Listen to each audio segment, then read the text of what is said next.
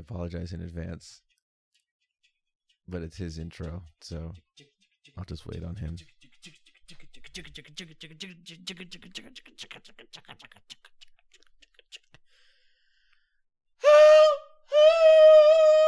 Welcome, everybody, to the Jacob Train. You didn't miss the train. Welcome to Milk and Screams. Yeah, you know, last week we weren't here, and you were like, man, I guess I missed the train. Nope, we just didn't come. And that's why you're here, because you can get my jokes. And that's why I'm here, because I can make the jokes that kind of slap against the wall. Guys, welcome to Milk and Screams. What Again, up? how you guys doing this week? You guys doing okay? Episode 19. We are closing in on that 20th. We're almost legal to drink, Bro. if you know what I mean. What does that mean for a podcast, though? What do we get to do as a 21st podcast? I don't know. Because podcasts can't drink. It's just sound Well, and sometimes video. Which what we're that probably getting means is that I'll probably start drinking on the podcast. there. I think we'll get banned from YouTube. No, people drink on the podcast all the time. Speaking of which, YouTube wouldn't know if you were drinking unless we had a video version actually recording us, which we are getting more and more steps closer toward. Yes, Nailed it. Perfect segue. More and more and more and more and more. It's coming. I know we say that every time, but it's coming. Jacob got back from going back home, and we've got these two stands with lighting toward us with big shades in front of them, which it looks nice on the camera. It does. I was kind of shocked. Yeah, nothing too crazy expensive, nothing too crazy high quality, but, you know, we're just here. Yeah. We're here for the good times. Oh, man, it's going to be good. I'm excited, guys. Also, Good Lord. That was that was like a 10-second thought that all came out in noise. Now, listen. I missed the train of thought that was going in my head. I was running after it, and I missed it. I don't think you missed it. You caught the very tail end of it, but you spent 10 seconds pulling yourself onto the train, because that's why the... Kyle, I still don't know what I wanted to say. That's what I'm saying. Here, I'll say something. Thank Today, you. we're going to be talking about... We're going to do a 2-episode-long segment of our European excursions, European escapades, something that starts with an E. I like escapades. Our European escapades. That's accurate. Yeah, man. We went to Europe one time. Yeah, back in 2019. Nearly 2 years ago. And what's funny is we both ended up going to Europe at the same time, but not with each other. No. So the quick synopsis of it is end of the 2018-2019 school year. At the very beginning, summer A, for 6 weeks, I went and studied abroad in Germany. I was there for 6 weeks. Jacob, with your musical theater group from the state college back home, went to France for 2 weeks. And his 2 weeks fell into the period of my 6 weeks that I was in Germany. Right. But like we didn't meet link up or anything. I mean, that was just going to be impossible. Oh, absolutely. Yeah. I mean, I was kind of chaperoned in my group a little bit. Yeah, like you guys weren't hanging out with anyone that wasn't your group, and I was doing school and other excursions and field trips while I was there. So we didn't see each other while in Europe, but we were both there. So crazy how we were like a hop, a skip, and a jumping away. Yeah, especially when I was in Paris. Like that was pretty quick to Osnabrück. We had 2 free weekends, and one of our free weekends, some of us were thinking about going to Paris, because there was a really cheap bus trip there and back. Mm-hmm. I forget the company's name, but there's some company in Europe that does really cheap bus trips because it's a really crammed bus and just not fun to ride in at all. Right. So it's really cheap. It was like a 13-hour trip there. Oh, wow. On bus. Like, it was still pretty long to Paris. Yeah. Because we were in northern Germany. Oh, yeah, I guess that makes sense. But, yeah, man. It's something that I was just kind of like thinking about the other day. I was like, we can spend a long time just talking about our trips. Honestly, I was reminiscing about my trip to France, and I was just like, I think about Germany all the time. It'd be fun just to talk about it and have it kind of just logged into the podcast. Which I think eventually, when we look back on it, it'll probably just be like a log to us, like a log book. Yeah, we can go back and listen to it, but that's for another time. So before we get into that. Something's come up recently. We were having a different conversation. Surprised. I know we had a different conversation, but this was perfect cold open for the podcast. Because it's something that happens to both of us pretty often. But last night I saw this happening to someone, and I felt the need to intervene because I was perturbed, for lack of a better word. From personal experience, yes, the perturb. I had war flashbacks. War flashbacks. The PTSD of being asked this particular question. So, we were playing Ultimate Frisbee, late night Ultimate Frisbee. Like grown people do. Honestly, it's children play in the day. Grown people play late at night. That's accurate, though. Although we did have someone who looked like a child playing with us. He was a child. He was like a sophomore in high school. Okay, so that was what it was then. Again, I don't know where he came from. He's been out there like one other time, but so wild. He's like, yeah, I'm gonna go play with college kids because he came out there and his voice was not cracked, and I was like, there's either this guy's just really smart and he's going to UF, which props to him. You know, he's 5'4", but yet he is going to college. Good for him. Or he's a local high school student. Someone was like, he's a freshman in college. He's 18. I'm like, guys, come on. I was not born on April 7th. You know, of course, like which was yesterday, or I guess 2 days. 2 days ago, because yesterday was yesterday.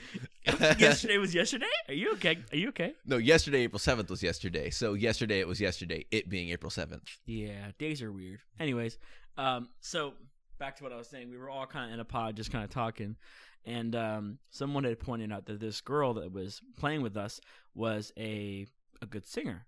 Someone was like, "Man, she sings really good." And someone was like, "Sing for us."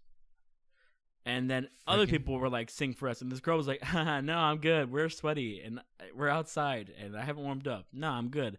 And everyone was like, "No, here, sing this song. This song is perfect for you. I know it is." And they picked like "See the Light" from Tangled. Of course they did. Like they're just like, "Yeah, sing it." And like it was like bothering me because I dance monkey dance. Like I was just like, I had to intervene. It's like, hey, she doesn't have to sing if she doesn't want to, you know, yada yada yada. And I was like, hey, I feel your pain. I've been there before. I know how it feels. And they were like, oh, you sing? You sing for us. And I was like, you missed the entire point of what I just did. No, I'm not singing for you.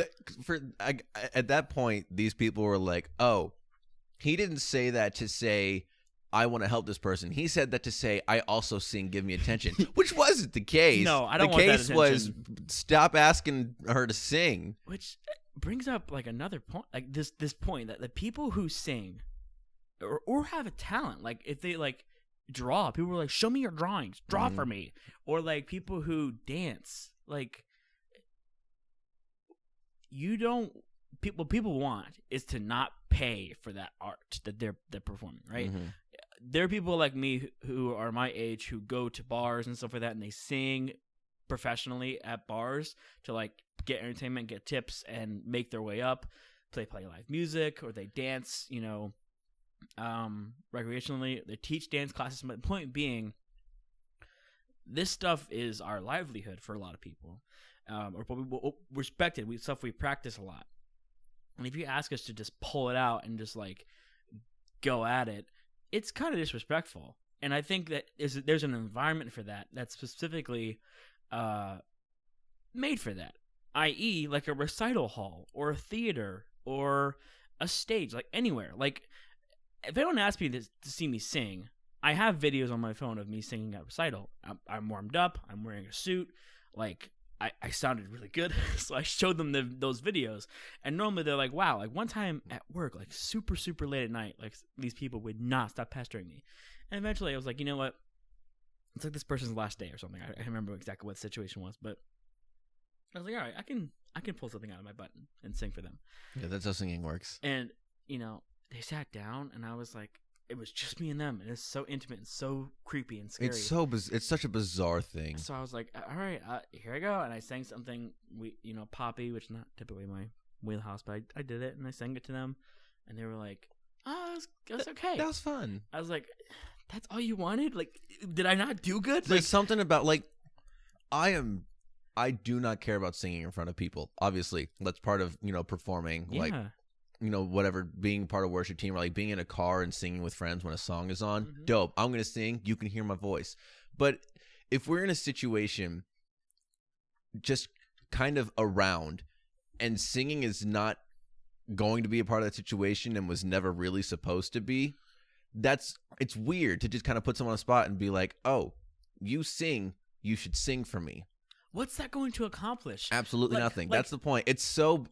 Instead, you should be like, hey, you should come see me lead worship these nights. And that's, or hey, you should come to my recital of this date. And Right. if they don't want to do that, then they don't want to see you sing. They want to, Or, hey, let's go on a drive and just blast High School Musical and we can sing it together. I am Yeah. so down for that. I am not down to just sing in the middle of Flavet Field because you asked me to. it's so dumb. Like, and I think the reason why people do this is because they do not have that arts drive. I think or because most of the time it's obviously people asking you to sing that don't sing themselves. Not at least in a sense where they would say singing is something I'm good at and like to do. Like, yeah. so in their mind, I think when they're asking you to do that, they're thinking, I'm showing an interest in what this person has an ability to do and do well. So they're most likely appreciative of the fact that I want to hear their singing voice. Which, while true, I am appreciative of the fact that you want to hear me sing because you believe that I am good at singing. Mhm. I do not want to do it for you when you ask in just some random situation. That's the last thing, honestly, that I want to do ever. I'm trying to think of something that is synonymous with that people don't like being asked to do. Like, but it's hard to think of it. Like something people were really good at. Like, a lot of people were great at it, but like if you ask them to do it on a spot, it'd be weird. Like, I don't know. I feel like if someone... Okay, we were playing Ultimate Frisbee last night. If I went up to Tim and was like, Tim, I heard you run fast. Sprint And- that way. and Tim was like, yeah, I run fast. Sprint. Go sprint for me. Show me. I want to see you run fast. Go on. Go do it. I should have said it to Tim last night because he was the one pestering. Oh, really? Sarah. Yeah. I should have just said, hey, go run. Go run for me. Show me. Run, child. You see how crazy that sounds? That sounds dumb. Why would I ever ask someone to run for me? Yeah, it's a really frustrating thing. Instead, I could have been like, hey, Tim, let's go on a run together. I heard you're really good at running. I'd love to race you or whatever. Like, you know what I mean? That's the kind of, I don't know.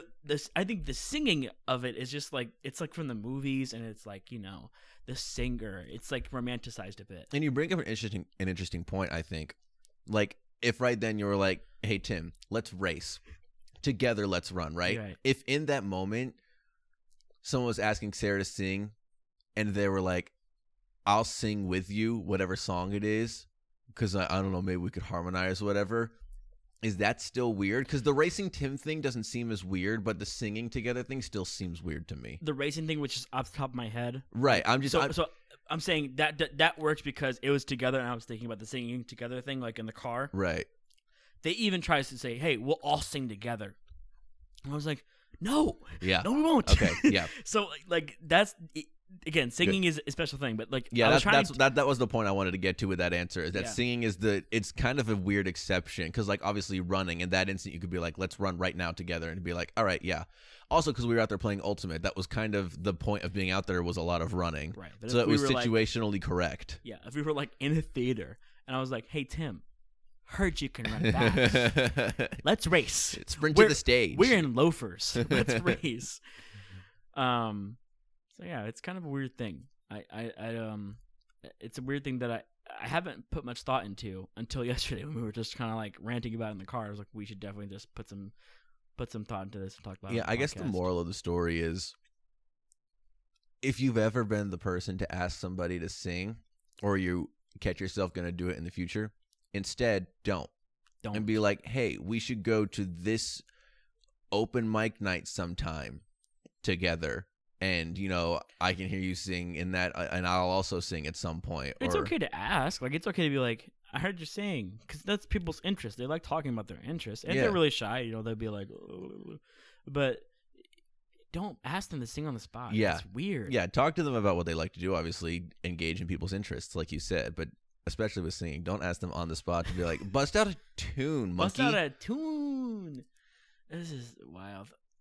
I just thought about two because I said tune, but I feel like I said it spelled TOON. And I realized tune, like singing a tune, and tune, like cartoon. It's the same word, but it's two completely different things. I know I do that a lot. It's called a homonym. I do that a lot with you. I say a homonym, and you're like, "Yep, that's the thing, Jake." And I have to expel that from my Was brain. Looney Tunes UNES or OONS? OONS. Because I never really watched it that much, so when people have the debate, I have no stake in it. I just really don't know which one it is. Oh no, it's because tunes means singing, so they didn't sing; they were Looney cartoons, so they're Looney Tunes. Right. I didn't know there was this debate. It's very Not like an online debate where everyone's like, it was this one, because obviously you can look it up. But in a couple situations, like in actual real life, I've heard that conversation, and I'll just kind of listen and be like, I don't know which one it is. You could look it up, but I mean, I wouldn't if I were in your shoes. It's definitely not Looney Tunes is in singing. It's Looney Tunes is in cartoons. You're probably right. Do you want to find out? You made me so mad. I'm saying right now that everything you said makes complete sense. And you're still saying there's a chance that I could be wrong. Yeah, there is. Because you don't believe that I can be right. No, it's not that I don't believe you could be right. It's that I believe there's a chance you could be wrong. Because you're not 100% about this. You're just very sure. Because just like me, you've really never watched the show. Looney Tunes. And would you look at that? I'm wrong. Oh, really? Yes. Okay, see? I told you there was a chance. But you couldn't believe in me. You couldn't just say, you know what? No, also in my head, I saw like the spelling and I was like, I don't think I've ever seen the OO. I've definitely seen the U before. I've always seen the O's. That's a Mandela effect thing. It's one of them Berenstein Bears things. Are you serious? I told you there was just a chance. It wasn't that I believed that you were incorrect. I believed that there was a chance that you were incorrect. So they put a double O in Looney. Yeah. But didn't put it in Tunes. Why is it like this? I really don't know because, like I said, I know what the show is, and I'm sure I've seen bits and pieces of it, but I didn't watch it as a kid, so I don't really know what the basis of it is other than cartoon characters being put in silly situations, like most children television shows. So I don't really know anything about it as to why the spelling would be that way. That's so wild. I don't know how we really got to that point from don't ask people to sing on the spot, but regardless, that's our little side tangent. I feel like it's been spelled with the double O for 60 years. I mean, probably 80 years. Like it's been on since like the 40s. And then a minute and a half ago, the internet changed it all. A minute and a half ago, they were like, Jacob and Kyle are having an argument. Make Kyle right. And make Kyle correct. Or don't make Kyle correct because he didn't have a stake. Just make Jacob incorrect. Yep. That's exactly what happened. Everyone listening to this who knew that is like, oh, Jacob's going to be so mad whenever he looks it up and sees he's incorrect. That's so funny. It's funny to you. It's hilarious to you. And it's hilarious to you as well. One day, when you look back on this record that we've kept, you'll be like, oh, that was really funny that I was so wrong and thought I was so right. That's hilarious. Whatever. All right. Well, off of our little tangent, it's time to get back to what the crux of the episode is. European Escapade Part 1. Part 1. And that's Germany. I guess technically Germany/Amsterdam, but Amsterdam was only 2 days. So mostly Germany. Germany. We don't really have a format for how we're going to be doing this. I'm just going to kind of say things that happened in Germany, and we'll have a conversation from there. Yeah, I'll try and interject, but I'm not going to try too much.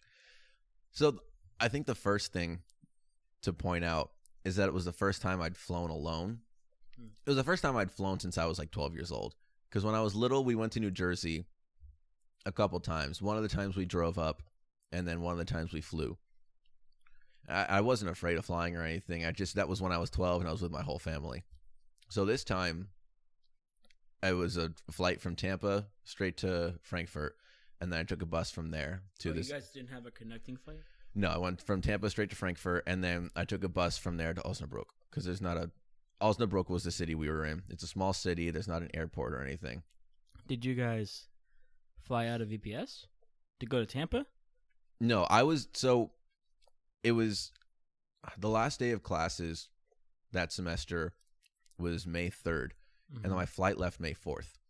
So I was here in Gainesville, and then the next day, like, my mom and uncle came down to help me get some stuff and grab all of my stuff that I wasn't taking and take it back home out of my dorm.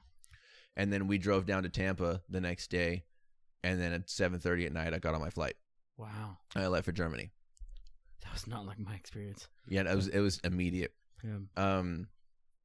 And my goal was to sleep a little bit on the plane so that when I landed, I was just going to have a normal day without any jet lag, which I did successfully. So we left at 7:30. It was about a 9-hour flight to Frankfurt. And so I slept for about 3 or 4 hours of the flight.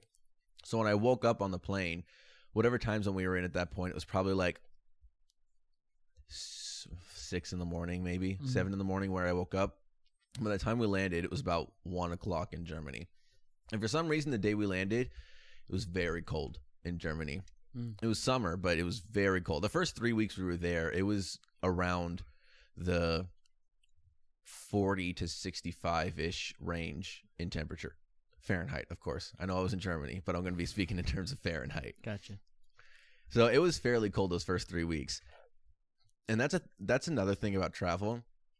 I noticed, I mean, a lot of the people that were traveling to Germany were wearing pants. And I was like, oh, they must just know the weather. But a lot of the people were wearing nice clothes because I think it's a European thing, but it's definitely a German thing where when you're traveling, you dress nicely. Like, there were straight up people, you know, with vests over a collared shirt and khakis and, you know, nice loafers and stuff like that. And that's how they traveled. They just looked nice. They looked like they were going to a prep school in the 90s. That was what it was in France too, but I just fully expected that. If they weren't tourists, they were clearly Parisians because they just dressed so nicely. And that's just their reputation. Right. And I wasn't in like PJ pants or anything. I had a shirt and normal shorts on. Like, I didn't have athletic shorts on, I don't even think. I think I had just my normal shorts on and just some BCM shirt on, I think. Like I said, I wasn't dressed in baggy nonsense, but you felt the pressure. I mean, I didn't feel the pressure. I just looked around and I was like, oh, this is different. Yeah. And I didn't really experience the culture shock that I thought I would. Even getting to Germany, I got there and I was like, another place. Cool. Really? Yeah. I mean, obviously, all the experiences that happened to me were obviously very not American because I wasn't in America. Yeah. So, like, I was very receptive and appreciative to all of the experiences that were happening, but I didn't have that culture shock that people talk about where they're like a little anxious about it because they don't know what's happening, or they're a little bit like they feel incredibly out of place and a little homesick because they feel out of place. I didn't really have any of that.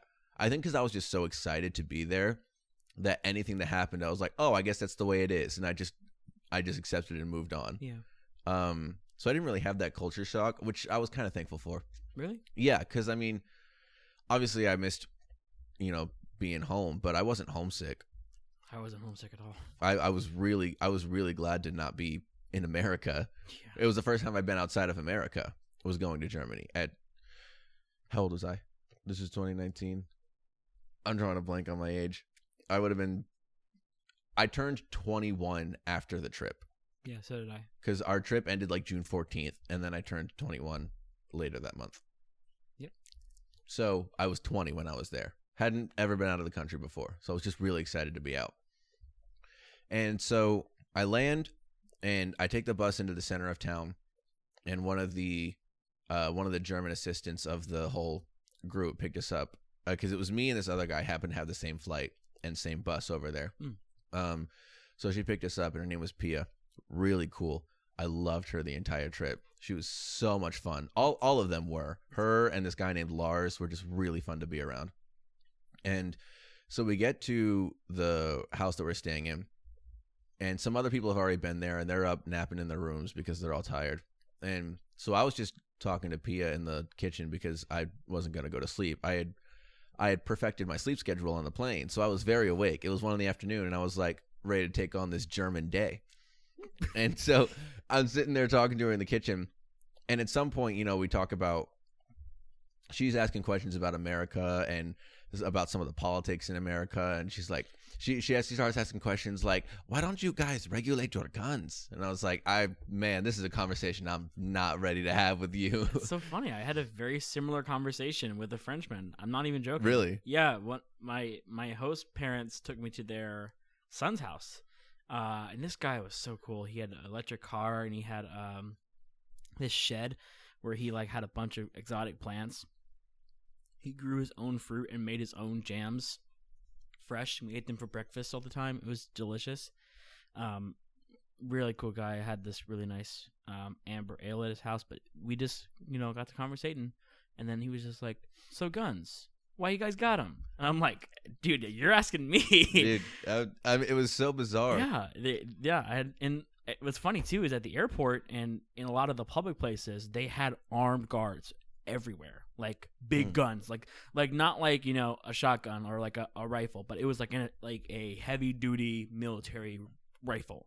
And they were patrolling, walking around. They're walking above, looking down. I mean, it was really heavily armed. Yeah, the airports and like the Frankfurt airport, just super heavily armed. But yeah, so she's asking that question, and at some point in the obviously we're having this conversation fully in English because that's all I know. Mm-hmm. I had done some Duolingo for German before going there, so I knew some of the basic stuff that I needed to know. Not all of the basics, obviously, but just some little things. But we're having this conversation in English, and somewhere in the conversation, we're talking about the differences between countries, and she was like, I think she asked me, how many languages do you know? And I said, like 1.003, because I know some Spanish and German. I don't remember what exactly I said, but she was like, oh, I mean, I know German, obviously, because that's where she's from. And she says, and my Spanish is better than my English. And I was like, hey, we've been having a whole conversation in English. You've understood all of the words I've said, and I've used some lengthy words because that's kind of how I talk. And your Spanish is better than that? And she was like, yeah, I'm going to Mexico soon to visit whoever. I forget, family, friends, whatever. And I was like, 3 languages, at least.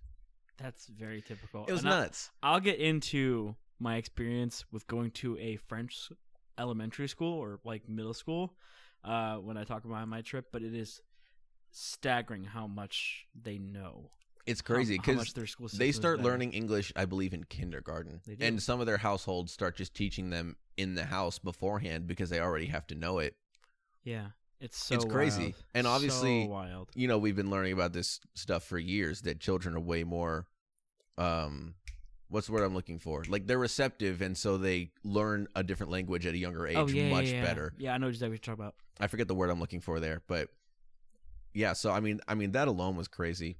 But so when we first got there, like I said, it was the beginning of May, and in Germany there's this celebration, especially in the city Osnabrück, called I believe it's called Maiwoche, which is just it's in Osnabrück, at least it was this 10-day celebration, and the whole celebration was the fact that May is here, and they take like a week and more to celebrate that May is here. And some of them were a little bit surprised to learn that you're not allowed to drink in public in America, because that is German culture. Like, at its core is what they were telling us, is that when you're celebrating and you're out on the streets, you're drinking, because that's just how it is here. That also kind of just surprises me, because like when I became an adult, I was like, all right, cool, I can kind of just do whatever I want. Like, especially when I became 21, I was like, all right, I can just drink. But you can't just walk around and just drink in public. It's illegal in a lot of places. Yep. It's like, well, why? Like I don't know. I understand why public intoxication is illegal, or like public, like at some alcohol level, like being super drunk in public. I get that, but I don't. Just drinking, I don't really understand. But anyway, so it's this whole celebration, and there's like carnival rides in the center of the city, and so we're going through, and we're just eating so much food, and we get to this stand, and they're making bratwurst, mm-hmm. but they have this huge metal circular plate, like this griddle almost, and they have it swinging over a charcoal fire, and they just got meats laid out all over it, just bratwurst and sausages and just all kinds of meats on this thing swinging over this charcoal fire. And they gave us the bratwurst, and it was so good, but I had one complaint, and this was it. When they give you bratwurst, they give you this thing that's like a foot and a half long, like straight up a foot and a half long. And I'm like, oh, this is great. And then the bun that encompasses it is legitimately like 3 inches long. And they just throw it in the center. And that's just kind of how you hold the bratwurst and eat it. But the bun is legitimately a 16th of the length of the entire bratwurst. Wow. And it's just so odd to look at and just hold it by the bun and then eat all the way down to the bun and then flip it and eat it all the way down to the bun. And then you have what kind of looks like a normal hot dog. Huh. It was really weird, but very welcome because it was so good. Yeah, I bet it was great. That sounds awesome. A side thing that I noticed, especially during the celebration, and when we went to some of the parks as well, people in Germany, when they walk their dogs, do not require a leash. Probably 80% of the people I saw walking with dogs just did not have a leash with them. The dog was just next to them. And when they started walking, the dog walked with them. And when they stopped, the dog stopped. They never walked people with leashes. It was this weird phenomenon that we noticed the entire trip, that we would always see people with dogs, and we'd always try to see, if they had a leash. And most of the time, it was a no. They just didn't have leashes. They didn't need them for some reason. I don't know what it is. It just sounds like you entered heaven. Dude, straight up, they were just kind of walking around, and dogs would follow them. That's so funny. And I mean, at that point, I didn't know if some of these dogs actually belonged to these people because there were no leashes. They just kind of walked with them, and you just kind of assumed that they were theirs. Right.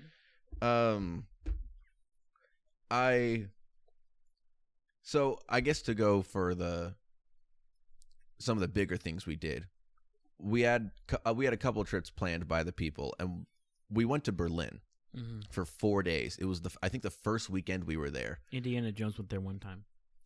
Well, I was there as well, so I am Indiana Jones, I think. Kyle's Indiana Jones. That's the title of the episode.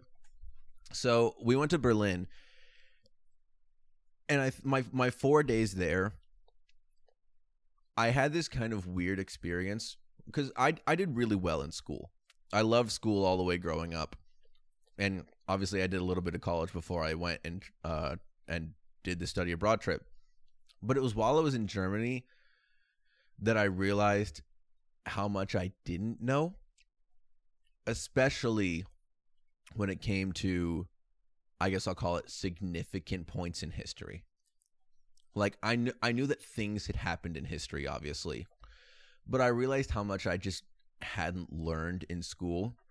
I did not know how recently the Berlin Wall fell. Yeah.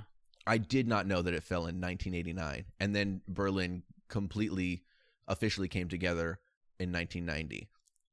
That's so incredibly recent. The whole Berlin Wall incident is so wild to me, because I actually recently went through and watched some history stuff about the Berlin Wall and just kind of like the battle for communism and capitalism during that time, and it's such a weird phenomenon that we had this internal strife between classes and between ideologies, and there was never like a shot fired. There was never a stray, there was never a missile fired, like it was just everyone was like, I'm ready to punch you. And it was really creepy times. And Berlin was such a weird example of that, obviously, because on one side you had capitalism at its finest. Like they had strip clubs and they had, you name it, business was booming. People were making so much money. Yeah, West Berlin was popping. And then on the communistic side, it was just, life as normal. And there was no big flashy buildings or lights or anything like that. Like it was, it wasn't hell. I don't think it was necessarily that drastic, but it was very different if you lived within a mile of this wall. And people would often pass back and forth between the wall, and then they, banned it. It's a wild story. I say story. It's a wild historical event that happened. Yeah. So there were 2 instances while I was in Germany that I really felt impacted by history. There were 2 of them. One of them pertained to the whole East-West Berlin thing. We were in one of these stations where people would come to be granted access to travel to West Berlin or from West to East Berlin. And so this guide is showing us around and showing us pictures of people in suitcases that people would bring with just really nothing inside of them, and but try to hide things to smuggle over to people on the other side. And at some point we got to one of the stations where you would go in to, get your passport looked at and just kind of be questioned to go through. And she said, does anyone want to volunteer for something that I need? And again, we'd all only been together for about a week, all of us in our group, but we'd gotten really familiar with each other in that week. So we were all really jokey with each other, and kind of we already had a pretty good idea of everyone's personality. And so at that point, everyone, when she asked that, a lot of people kind of looked at me and they were like, this guy will just kind of go do anything. And I had already had my hand raised. So they were like, yeah, Kyle, you go do it. So she brings me over and she brings me into this station, which the whole thing was probably about, I'm going to say 6 feet wide. About 4.5 of those feet were inside of a glass case, and it was where the official was standing to look at you. So you only had about 1.5 feet worth of space to stand and look at the person. So you felt incredibly confined. First of all, there's a slanted mirror above you, and so the person that's determining whether you get to go through or not can look at that and look directly down at you. They're also elevated about 1 foot above you, and so when she stood in there, she was looking so far down at me, and the whole thing was just, she put me in there to just show me how incredibly intimidating and scary it was to go in there just to try and have a chance at seeing people on the other side. Because I was being seen from all angles, and I was confined and being looked down upon, and it was like I remember standing there and being like, this was a lot of people, but when it was happening in real time, and felt actual fear. I feel a little bit uneasy now. And it's 2019. I'm perfectly fine, but I feel uneasy just being inside of this space. So that was the first time. And the second time, we went to the Jewish Memorial. It's this big plaza with just a lot of different concrete slabs that are all different heights, but they're all in rows. They're all in perfect rows and columns, but they're all at different heights. And the plaza is kind of, it's sloped a little bit. It goes up and down. It's kind of hilly. And so it's just all these concrete slabs. And in between all of them, again, it's about 1.5 feet worth of space. And the whole idea is just to walk through it silently. Because each memorial is just each slab are all just contributions and just kind of memorials to all the Jews who were murdered during the Holocaust. And so you'll be walking through, and you'll see someone kind of walk across a space in front of you, and they're gone in an instant because the spaces are so tight. And a whole lot of the point of the memorial, like when they talk to you about the architecture, is it's close like that. So when you see someone walk in front of you, you realize just how quickly people were leaving during the Holocaust. Like, people are there and then they're gone in an instant because they're taken away. Yeah. And you could round that corner 2 seconds after you saw them and they're not even there anymore. And it's completely sloped, and you start taking turns and you get really disoriented and you don't really have any idea where you are. And until you make it out, you don't know where you've been at that point. And so you walk through there just silently, and there's really nothing to think about other than the incredible amount of lives that were lost during the Holocaust. And so it's just really impactful to go through there and just think about what happened. Mm-hmm. You weren't part of it. You had nothing to do with it. You weren't there to experience the loss and the devastation that people felt, but you still feel like you're feeling those things that people felt just walking through these concrete slabs. It's so interesting. Yeah, it's kind of funny the timing when we went to Europe, because I believe it was either the 70th or 75th anniversary of D-Day was during those weeks.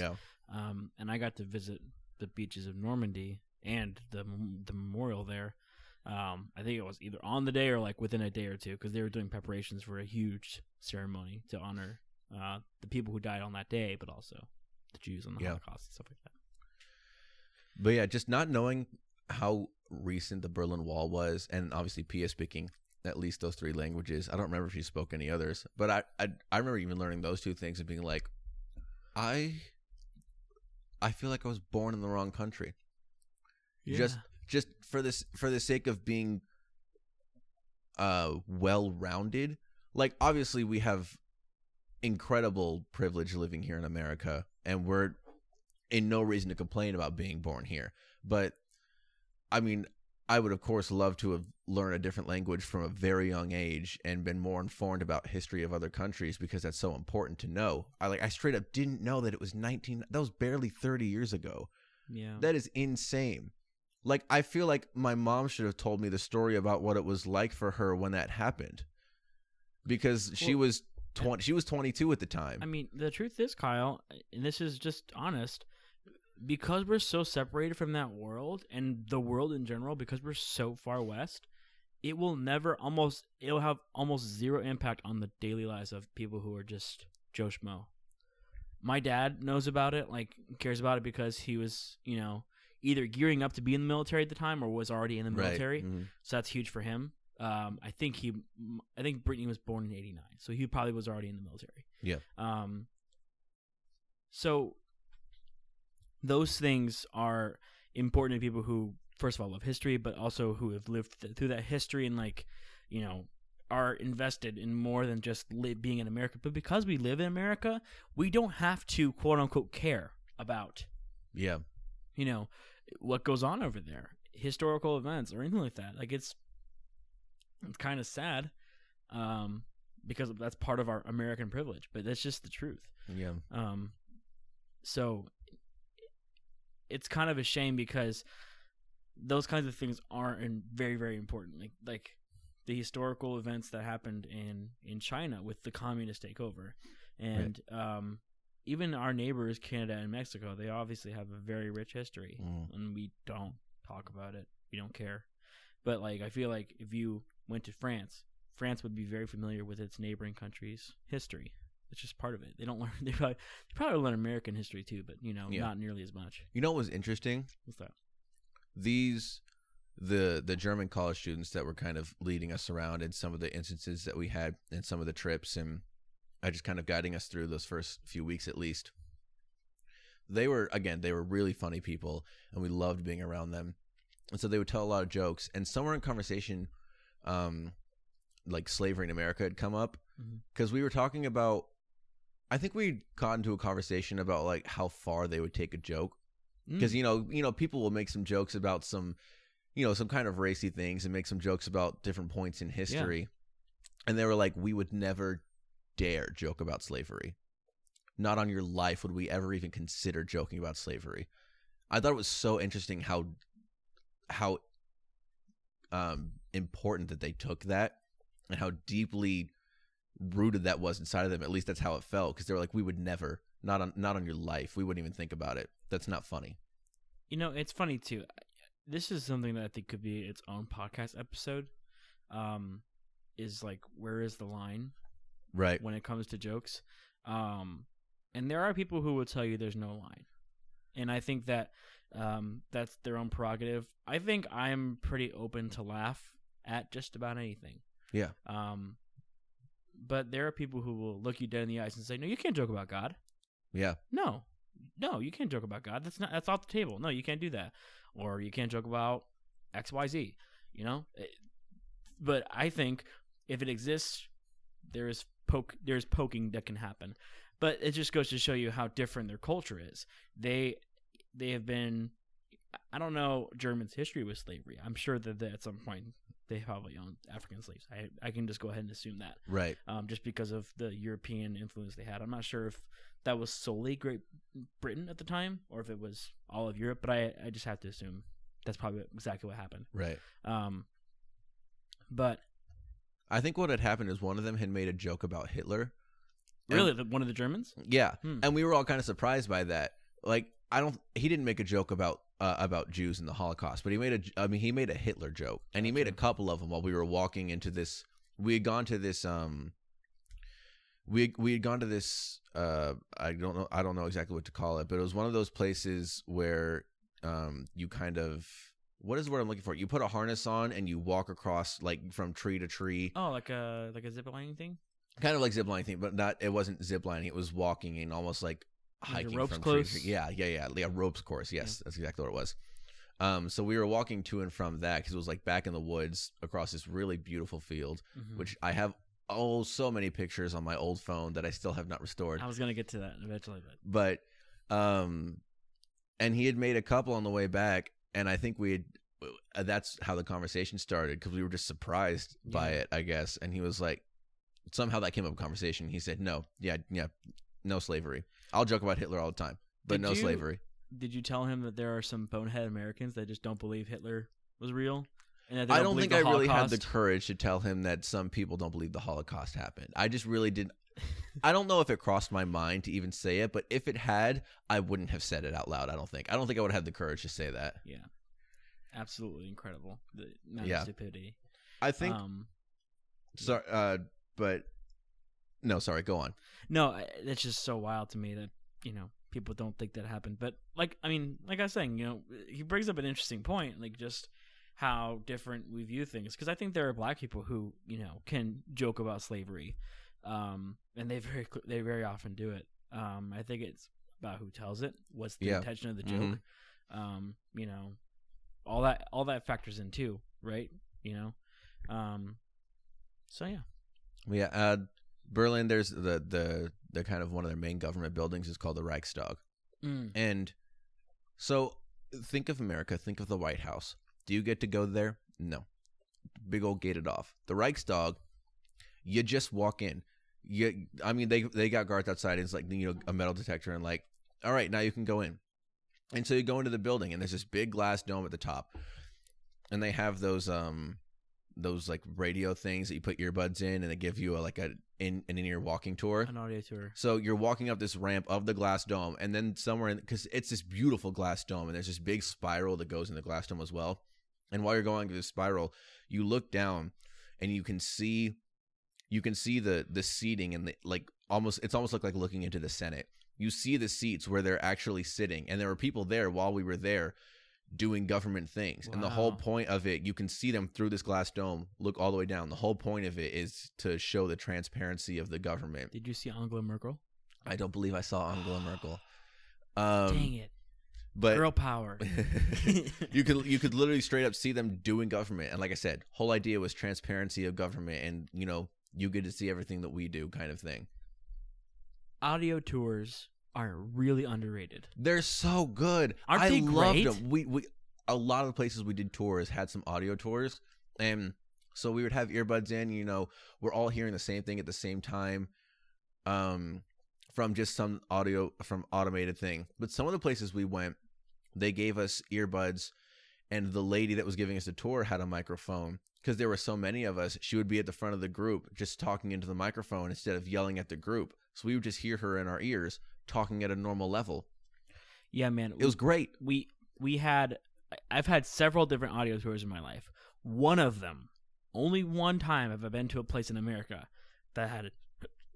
Pardon me. I don't think I ever have. It was Eastern State Penitentiary, which honestly is a very fitting place to have an audio tour because it's an old prison, and it looks like a castle. It's in the middle of Philadelphia, and it's really cool. And the audio tour there is super cool. Every clip ends with a jail cell closing. There are times when you walk through, you hear people in the prison yard shouting at each other. It was just really cool. The thing I like about it is that it keeps everybody quiet because you're listening to the audio tour. Exactly. Especially if you go to somber places, that's so important. Yeah. And then there was a couple of times where, when we went to the Louvre, we had in-ear pieces. And there was a guy who was just on the radio talking to all of us because, we had to be able to keep up. And there was 10 billion people in the Louvre because it's such a popular attraction, a museum. Yeah. So we went, while we were in Berlin, one of the days we went and did a biking tour of the city called Potsdam, which is, I believe, the capital of one of the states of Germany. Because Berlin is a city-state. It's such a huge city that it's one of the states of Germany. Wow. That's how absolutely ginormous Berlin is that it's a city-state. Wow, that's crazy. But then we went to Potsdam, which is this place, however long ago, the King of Prussia at the time would go to just to kind of get away from Berlin and get away from government. He would go to this place called Potsdam. And so we did this biking tour. It's a really pretty city. And then there's this palace that you go to, that's super elevated, and it's just green and flowers all over the place, and it's just elevation to this ginormous building, and it was gorgeous. And I have a rock on my dresser that I picked up at Potsdam, and I was like, this is mine forever now. And that's on my dresser in there. It's this rock from Potsdam. And I honestly also didn't realize how new America was until I had been to Europe. Because, we're always like, 1776 America. And, that was the big culture shock for me. And then other things you hear in history, like in the year 1200, this person did this in this country. And you're like, okay, the year 1200. But you don't realize how old things are in other countries until you see them. And then you're like, this is so much different than everything in America because America is so new compared to legitimately every other country. It's funny, too, because a lot of American history has, for lack of a better word, been erased. Now, don't pin me as one of those people who's like, don't take down the Confederate statues, because that's not what I'm saying.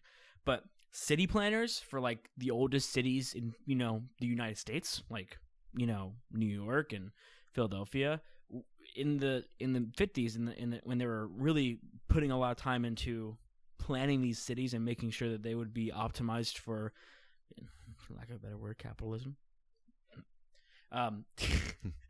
When they were making those cities, they took down a lot of monuments. They took down a lot of spaces that had been part of history for a long time. Yeah.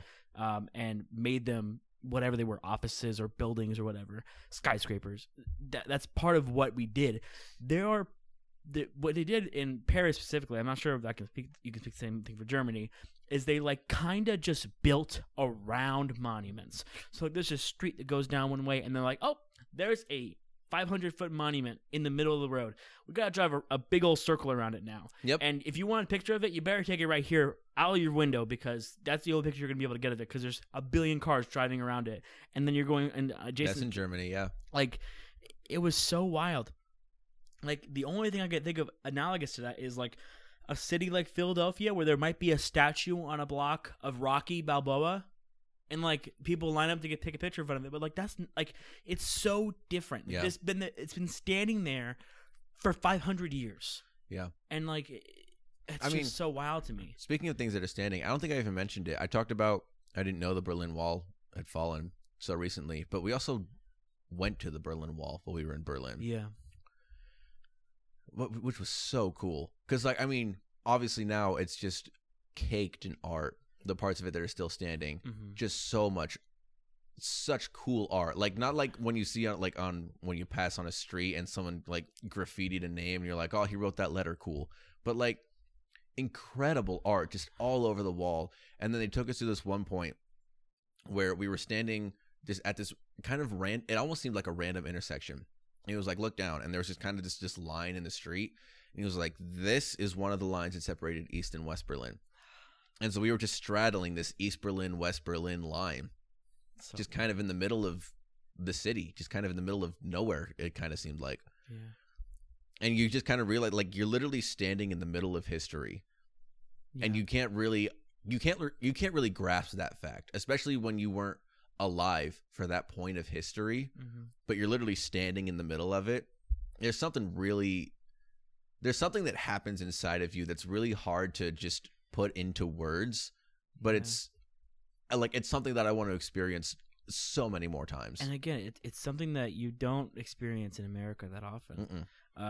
If you go up north and you visit Yankeetown, you go to New York City, and you go to Philadelphia, you go to like Williamsburg or something like that. You will experience some of those things, but it is not at all analogous to standing on the Eiffel Tower or going to the Berlin Wall or any of those things, because it's just like, that stood decades, centuries before me. It was here. It's so wild. It's incredible. Yeah, it's incredible. There's a bajillion things we did to Berlin. Like we visited churches and went to the museums of art and history, and like, we did so much stuff, but there's obviously more to Germany than Berlin. We went to the North Sea at one point, which is one of my favorite trips that we did while we were there. So we went up there, And we had to get up there early because the North Sea, something weird happens with the tide at the North Sea. And so you can take this early tour with this guide that takes you out, and you just kind of, like, if we went to the beach, obviously the water would be like right there. But when you go to the North Sea early in the morning, you just walk 2 miles out to where the ocean should be, and the ocean just isn't there yet. Yeah. The tide is just so far gone, and the North Sea is so big that early in the morning, the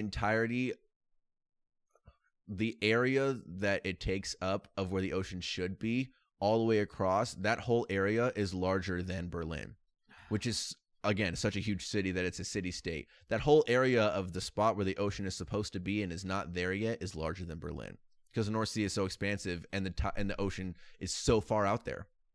And so he takes us out there, and we're out there, and he's just telling us about, again, the area of this and when the tide will come back in. And one of the greatest things I learned in Germany is that in the North Sea, there is this creature, some worm-like creature that kind of lives in the dirt, and he punched into the dirt with a shovel and kind of lifted it up and showed us. And he was like, also, if you just stand here and kind of wiggle your toes, they'll come up. So you wiggle your toes, and your toes kind of sink a little into the sand, and then these creatures come up and just kind of are like on your toes. And then when you stop moving, they're like, oh, the sun is here, I don't want to be here right now. And then they burrow back into the dirt because they don't want to be in the sun. And so we're walking back in, he's telling us about these things, and he says, does anyone want to learn how they mate? And we all said, yes, please. And so he goes, so what they do is some random night in October every year, when there's a full moon, these things will come out, all the males will come out of the dirt and just release semen into the water. And so the North Sea just looks white on this one day. Wow. Because all of these worms would come up and release semen, and then all the females would come and receive it, or however you want to word this situation of a very weird way to mate. But somehow, they don't really know how, but somehow they all know that it's October and that it's a full moon. Something in their bodies is telling them that it's that time of year again. And they come out and do that and make the sea look white with all their nastiness, which I just thought was so funny. But then once he told us that, we started walking back in with the tide. The ocean was literally rushing into our feet. And so we walked in with the ocean. And so we went and ate some seafood, which was really good, and came back to the ocean. And the ocean was at a spot where it looked like it should have been. Mm-hmm. But it was still only about ankle to shin deep for a long way walking out. But the ocean was back. What was the color of the sand? It was a normal kind of, it wasn't white like Florida sand, but it was a light brown. Like it looked like it could have been Florida sand on just kind of an off day. Okay, gotcha. It wasn't, yeah. I was just curious because when I went to the beach in France, a very similar white sand, but I also, when we went to the Passage de Gois, where the tide was very similar, it was black sand, like really dark sand, yeah. So I was just curious. Yeah, it was so interesting. I mean, I loved being at the North Sea. The only problem was that this was the latter half of the trip where it got really hot in Germany, and everyone was kind of surprised, including the Germans that lived there, of how hot it was, because it didn't normally get that hot that early in the summer. So we were burning up. And on the way back, our AC didn't work in the van, and there were like 8 of us in there because we had 2 different vans. And so we were packed in. And on the drive back, there was this car on the side of the road completely engulfed in flames. Like there was this 10-foot high fire just on the side of the road with this car. Oh my gosh! Just engulfed. That was must have been really hot. Yeah, it gets burst into flames on the side of the road. I didn't have a joke for a while, so I was like, I felt the need to make that joke. We had 2 free weekends that they just kind of let us do whatever we want for the weekend. One of them, all of us together went to Amsterdam, which it was a lot of fun, but we didn't get to do a lot of the Amsterdam things because you have to book that stuff weeks in advance if you want to do it, like the Anne Frank House. And I forgot that's in Amsterdam. Yeah, the Anne Frank House. I keep forgetting that. The Van Gogh Museum, the Rembrandt. You kind of have to book that stuff weeks in advance. So we got to see it all and be around it all, but we didn't get to do any of those things, which was a little unfortunate. But it was still a lot of fun walking around Amsterdam. And we went to I Am Amsterdam sign, that kind of famous sign there. They moved it. It used to be in the plaza where, like, right next to the Van Gogh Museum and right in front of the Rembrandt. I'm saying like I know. Yeah, Like there's this. Like I've ever been to Amsterdam or can just imagine what it looks like. Yeah, I want to explain so badly because I can see it perfectly in my head. This whole situation of the Rembrandt and the sign and the Van Gogh Museum right down the sidewalk. But I obviously can't explain every detail. But that's just how it used to be set up. But they moved it. There's a train station in Amsterdam. And then behind it across the water is where the sign is now. And then there's some tall building there with a swing that goes over the edge of the building. And it's like the highest swing in Europe or something. So we went on that because it was like €2. And so we were just swinging over the edge. And, people are screaming because if it happens to break as you're over the edge, then you just fall down the building. Obviously, that would never happen. It's this ginormous, like, metal structure of a swing. So Amsterdam was a lot of fun. We just didn't get to do a lot. But I did do the most European thing I could have possibly done. And Pay to go to the bathroom? I did that plenty of times. I feel like that's the most European thing to do, but go ahead. The most European thing to do is walk around the streets of Amsterdam and tasting cheese, which is what we did. We were literally for 2-3 hours. We were going from farmer's market to farmer's market and just random streets of Amsterdam. We didn't know where we were. Like, we knew we were in Amsterdam. We had a map, but we were just going up and down streets. And there were farmer's markets open, and we walk in, taste cheeses, and walk out and go find more cheese somewhere else. Did you know what kind of cheese you were eating? Yeah, a lot of the time, yeah. There were some cheeses I'd never heard of and cheeses I had heard of. And there was just one that was the best one. It was just called farmer's cheese. I don't know exactly what cheese it is even now, but it was incredible. It was this dark yellow cheese, and it was just so good and so rich. And I would have melted all of it to make a macaroni and cheese dish for myself. It would have been so good. Let's look it up. Farmer's cheese, Amsterdam. I'm just going to look it up and see if I can find it. Go for it. It was the most European thing we could have done. Yeah. Then we intentionally avoided the red light district because absolutely not. Well, you guys went there during the day, right? No, I did not go there. No, you guys went to Amsterdam during the day. Yeah. We were there. We were in there. We were at Amsterdam for 2 days. So we were there during night as well. Gotcha. But we just didn't go to that side of Amsterdam. It said farmer's cheese, right? Yeah, that's what it was called. Oh, I also forgot when we were in Berlin, there's this thing called a TV tower. And it's like the highest point in Germany. And so we went up to that. And you can just see legitimately miles in all directions because it's this circular tower at the top. Or this circular dome that you go to at the top. And you just kind of walk around. There's also a restaurant a little higher up in the tower that's supposedly really good. We didn't eat there because it was crazy expensive. And we had to pay for all of our own food. Even though it was, a study abroad trip, we had to pay for food while we were there. Kind of sucks. But it was gorgeous being out there. Some people didn't want to pay to go up to the top, so we found them while we were up there, and I literally couldn't make out who was who. I just knew where they were standing, and we could see them, but they were just, I forget how high it is up to the TV tower, but it's kind of scary because especially like I said, it's a circular dome, so you could just stand on the glass if you wanted to. You're not supposed to walk over this little ledge and stand on the glass, but the glass is right there.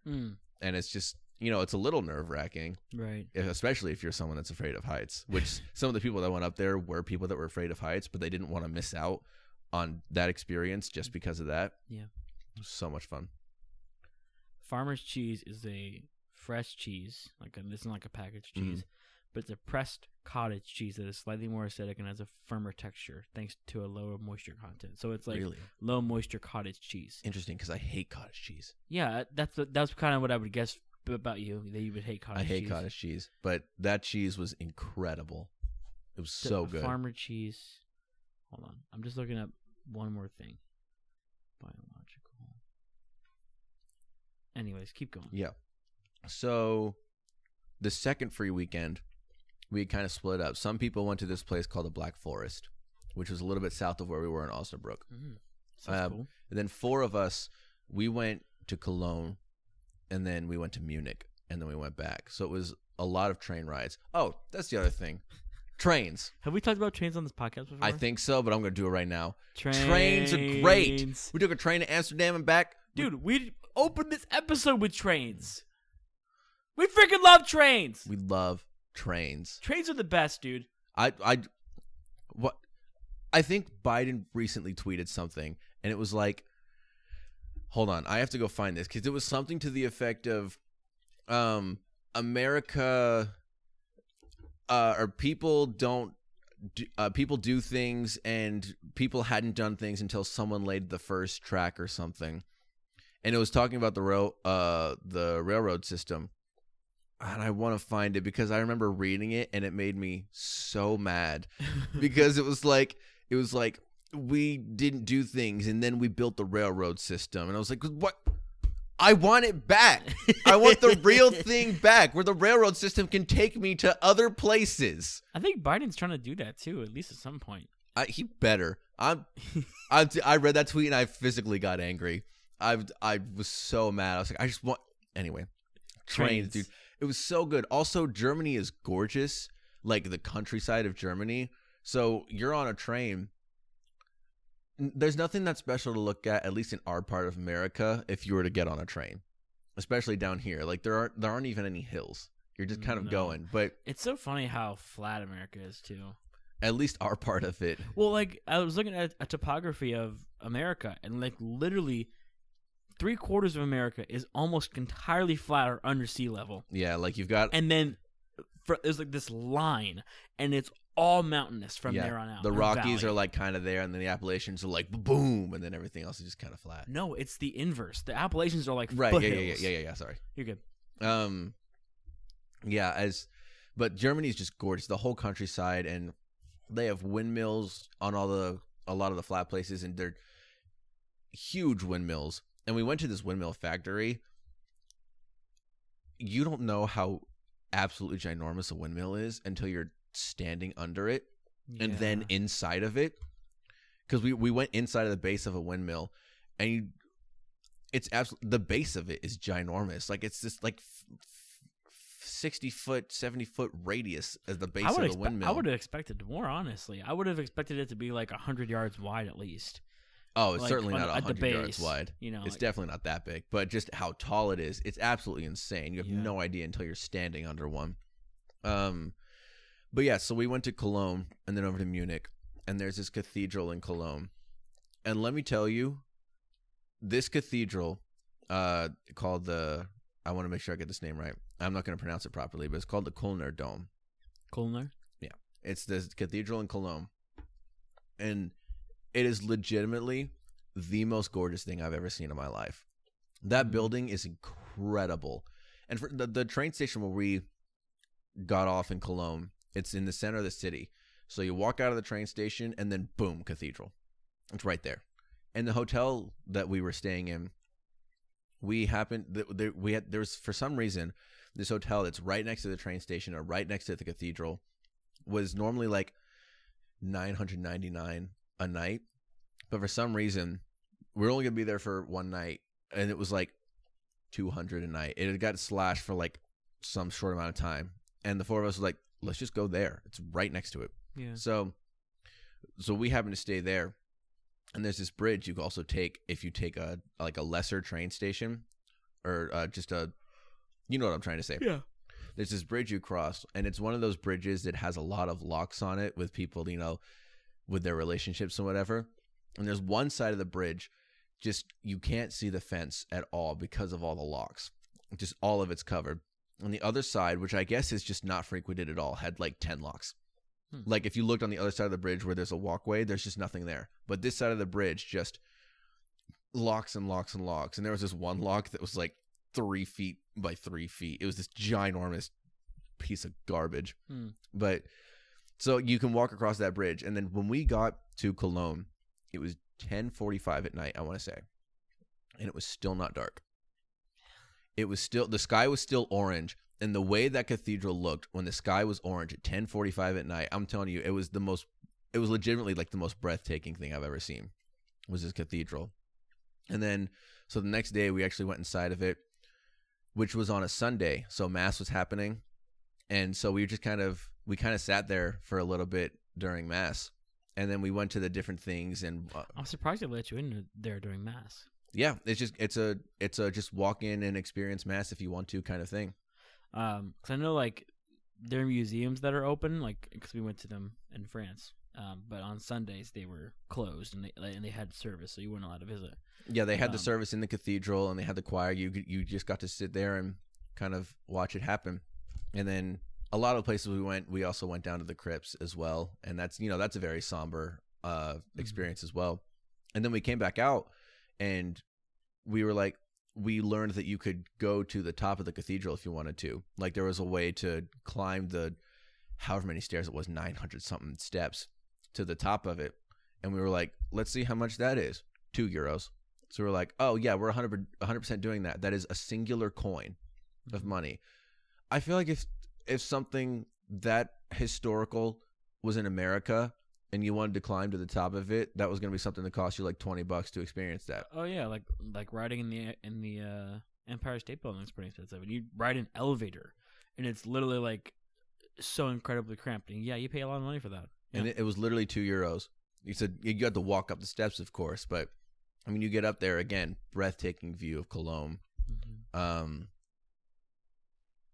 There's just so much in Europe and in Germany in general. There's just so much that we did. So that was the main thing about Cologne, was that cathedral, because it was just breathtaking to me.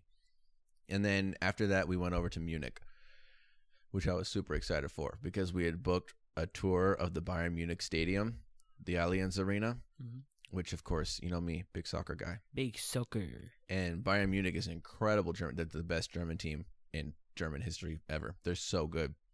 And so we got to tour that stadium, which was, I mean, I want to see a professional game at some point, but being in the stadium alone was enough.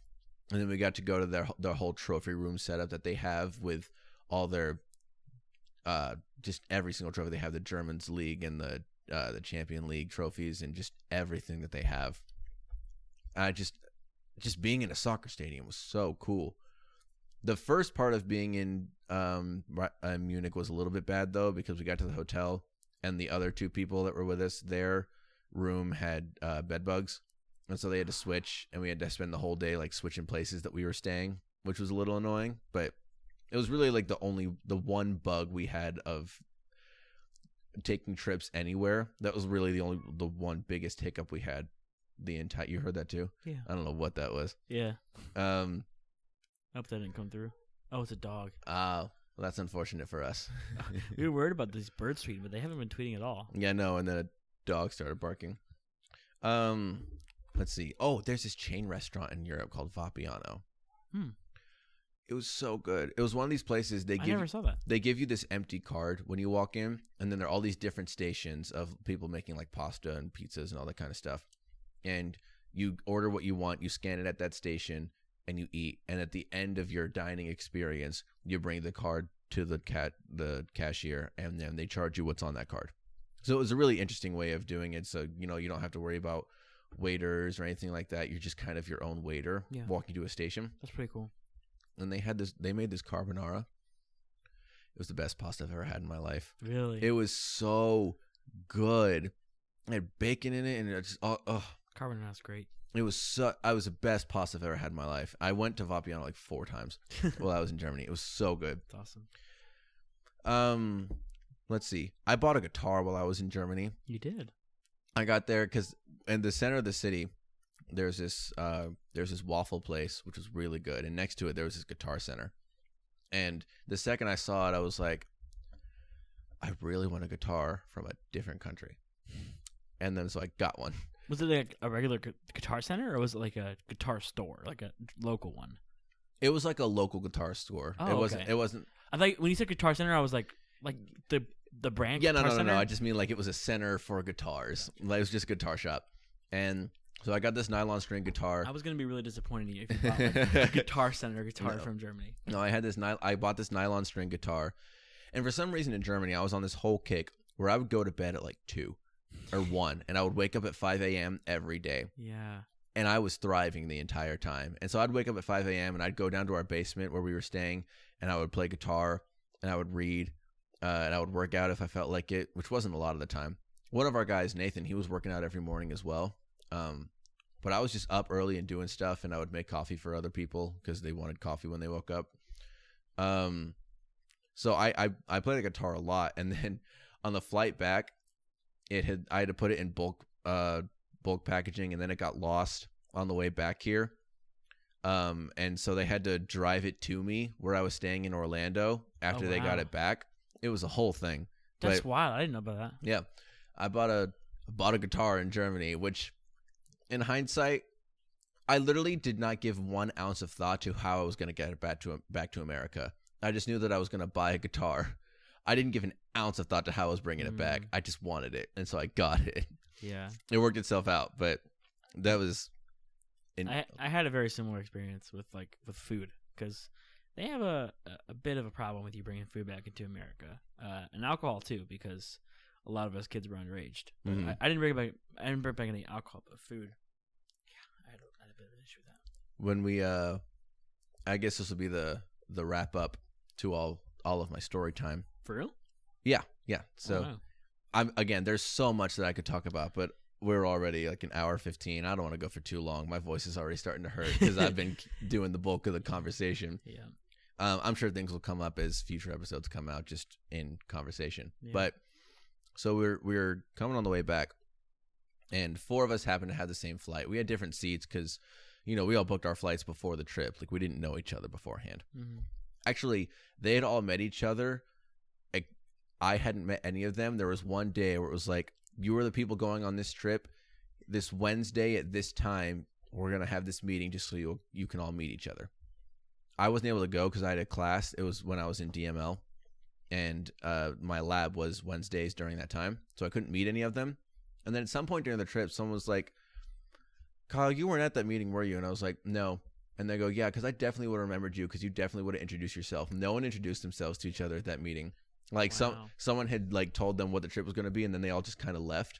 Wow. Like, nobody introduced themselves to each other, and I was like, oh, I would have said hi to all of you and then made you say hi to each other. But so that's totally your personality. Yeah.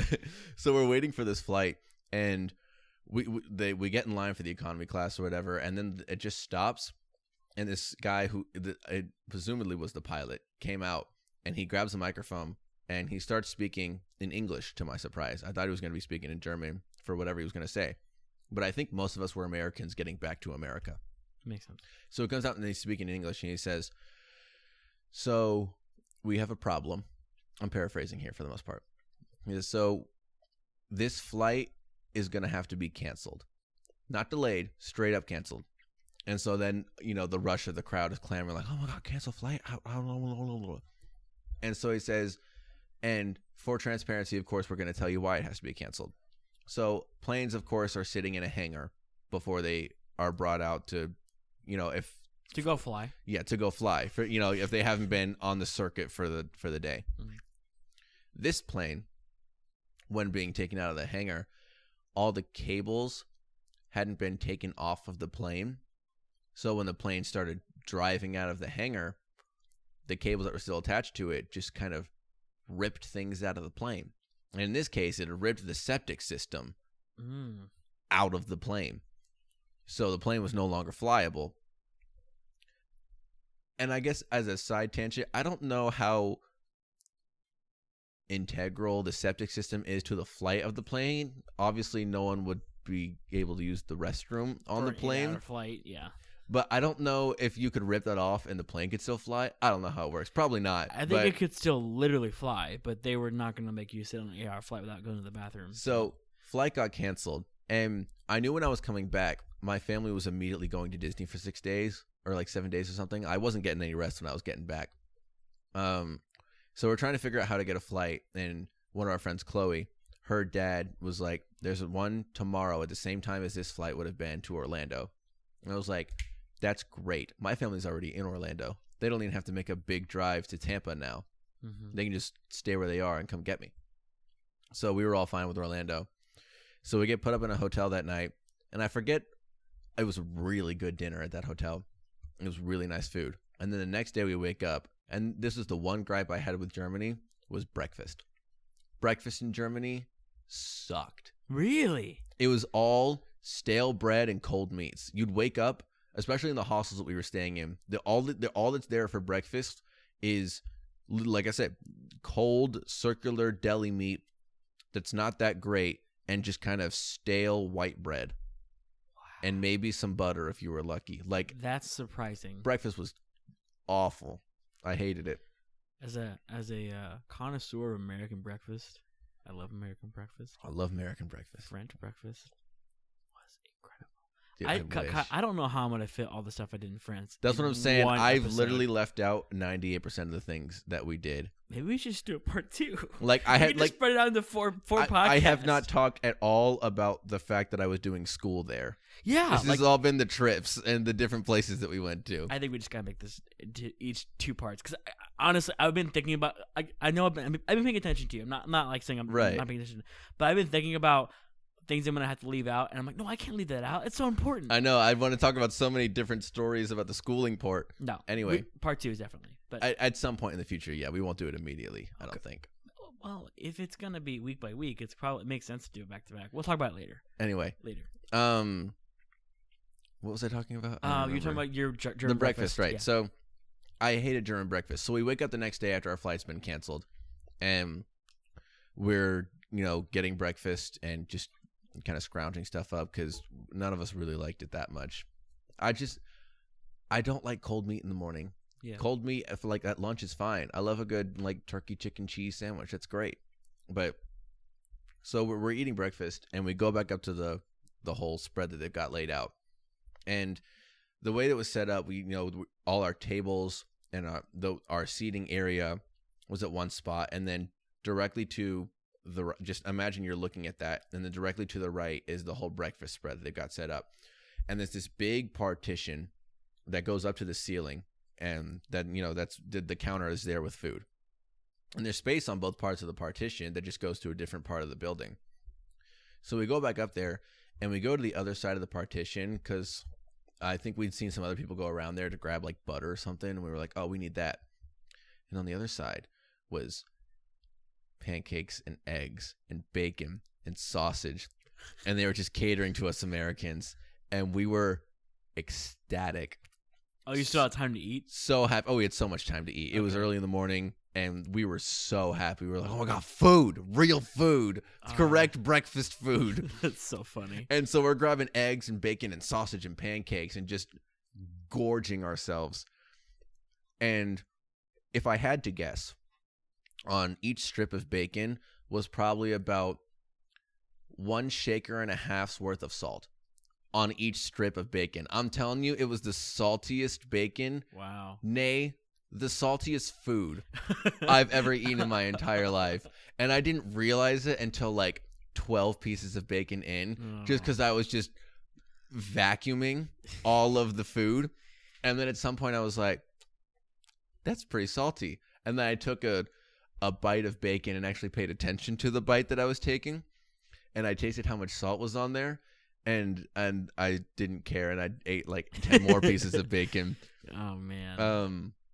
So we get on the flight, and later on, and the flight was, like I said, 2 in the afternoon, and by the time we're going to land in Orlando, it's only going to be 6 p.m. Orlando time. So like we could sleep on the flight, but then we'd have jet lag, and I wanted to circumvent jet lag. So we just decided that we were going to watch movies until the flight ended without sleeping. So I watched 4 movies straight in a row. Did you sit with your friends?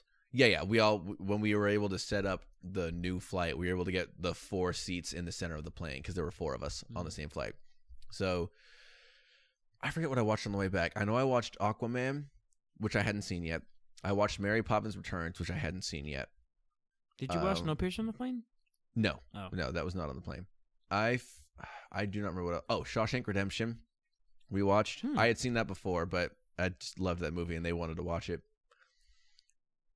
And I forget what the 4th movie was, but we watched all these movies, and then we landed, and then I had the whole fiasco of my guitar not showing up and trying to find my suitcase, and the typical travel stuff. So we get back to the house that we're staying in Orlando with my family for the next 7 days for Disney. And I was like, okay, it's 6 o'clock now. I'll probably go to bed at like 9, and I'll be fine for the rest of the week. And then I just was not tired ever. For Really? some reason, I just was not tired. And so I stayed up with my siblings, and in the house we were in, there was not ping pong. There was a air hockey table and a foosball table, I think, in the game room of the house. And then I was up till 2 a.m. with them playing games in the game room because I just was not tired. And then I did all of my Disney things. And then once we finally got back home, then I slept for a decent bit for me. I one of the days I went to bed at like 8 o'clock, and then I woke up at 8 o'clock. 12 hours is a long time for me to sleep. I was great. I was so excited to see you when we got back. Really? Yeah. Do you not remember that? I came right to your house like when you came back from Disney. Oh yeah, I guess that's true. And I was like, "How was your trip?" I want to talk about my trip, and like we just sat down and we just expelled. Yeah, we were in my kitchen for probably like 2 hours. Oh, way more. And than that. my mom walked in and she was like, "Well, I guess you'll tell me about your trip one of these days." I was like, "I just got back. Look, here are all the pictures that I showed you while I was in Orlando." You did for a week in Disney. She didn't ask. We talked about it quite extensively. Okay, good. But like we didn't have just a sit down conversation of like point to point to point of what I did, because that felt like a little much, unless it was a podcast, in which case it's not a little much. No, I really hope you guys enjoyed it because I did. I like hearing about your story. And this is what I actually want to end with, is just kind of a theoretical question, which would be, would I go back? And if travel was unlimited, right? Like if I could just if I knew that at some point I would travel to all the places, obviously I would go back. But because I don't know how much I will travel in my life and how many opportunities to travel I will have, I don't know if I will go back. I would love to go back. I don't know if I will. It depends on how much I get to travel and how many different places I get to see. I was going to make this a feature app, which is like, if we could travel together, no restrictions, where would we go? Oh, then that's a different episode. Yeah. We can figure that, because there's plenty of answers to that. Yeah. Because I do want to take you to France, and I would love to do a Europe trip. Like, go to Amsterdam with you. I think that'd be a lot of fun. Yeah, like obviously I haven't been to France. I would love to see France. There's a lot of Europe I want to see. Yeah. I just don't know if I would go back to the places of Germany that I went to, specifically for the sake of not going back to somewhere I've already been, because I don't know how limited my travel will be in my lifetime. Yeah. I loved Osnabrück, which I didn't even talk that much about the city I stayed in, which was Osnabrück. It was a small town, and I loved it there. It was an easy bus system. We were right next to the university that we were doing our classes in. We went and played knockout at this singular basketball hoop in the city. There was one singular basketball hoop in the city, and it wasn't even a basketball court. It was at this park in grass. There was like this 5-yard by 2-yard concrete slab in front of the hoop, and then just a bunch of grass. There was no court. There was no attempt at basketball anywhere. It was so funny that we just happened to find this one hoop, and we went and played knockout quite a few times with all of us together. I'm sorry, I'm a bit sleepy, guys. If you hear me yawning throughout the episode, I'm a bit sleepy. But so that is about 2% of my German excursion. I anticipate I'll probably be able to convince you to do a part 2 next week, because I think because number one, it's an easy app to knock out, for lack of a better word, but it's also interesting, and I think it just kind of, I definitely want to hear it, you know. I mean, I would love to talk about it more. I wouldn't mind spacing it out, but again, we can have this conversation off mic. Yeah. Guys, thank you guys so much for tuning in. I'm excited to tell you about France next week. Yeah. Tell us about places you've been. And travel. And travel in general. Go places. It's especially so much fun. You know what? This is the plug. Get the vaccine so that you can travel. There you go, Kyle. Go get it. I got my first dose Monday, because we were allowed to. U.S. students, or the whole Florida thing is like adults can get it April 5th, and then UF was like, now that you guys can get it, sign up for it. And so I got it on April 5th. Yep. The first dose, of course. So go get that, so that when all this is kind of said and done in the next however many months here, you can travel. I kind of just really want to just take a random week in the summer and just go somewhere. I want you to. I don't know if that'll happen, but I want to do it. Yeah. Thank you guys so much for listening. We'll see you next week. Later, skater. We'll see you in France next week. In France. Au revoir.